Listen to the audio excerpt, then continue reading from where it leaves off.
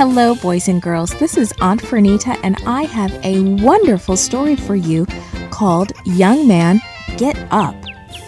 Today's memory verse is from Luke chapter 7, verse 16. It says, God has come to help his people. The message for today's story is we serve God when we help people who are sad. Have you ever felt sad about something? So sad that you cried about it? Well, that's how the mother in our story today felt. Jesus walked from town to town telling people about God and healing the sick. His disciples followed him everywhere he went, and other people wanted to hear and see what Jesus was doing too, so a large crowd followed him from place to place. One day, Jesus came upon a town called Nain. In those days, the towns had walls around them with gates to let people in and out. As Jesus walked toward the town gate, he saw people carrying a coffin. A young man had died and was to be buried in the cemetery outside of town. His mother and a large crowd followed. Jesus could hear the young man's mother cry, and the crowd of crying people too. The mother was a widow, and that means that her husband had died. And now her only son had died too. Jesus immediately knew why she was sad.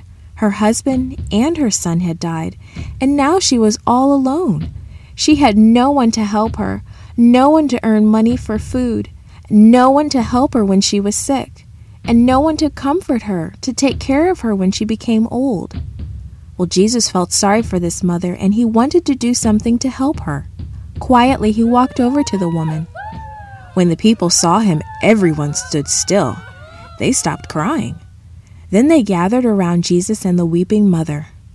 What would Jesus do, they wondered. What could he do?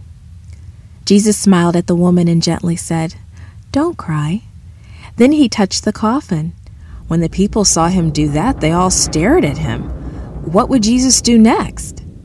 Then Jesus spoke, "Young man, I say to you, get up." The people must have been surprised to hear Jesus say that. Everyone knew that the young man was dead, and dead people don't get up. But when Jesus spoke, the young man sat up and began talking. Jesus gave him to his mother. Was she happy? Well, of course she was. She stopped crying and began praising God. The people were amazed. They were seeing a miracle. Their mouths must have fallen open in surprise.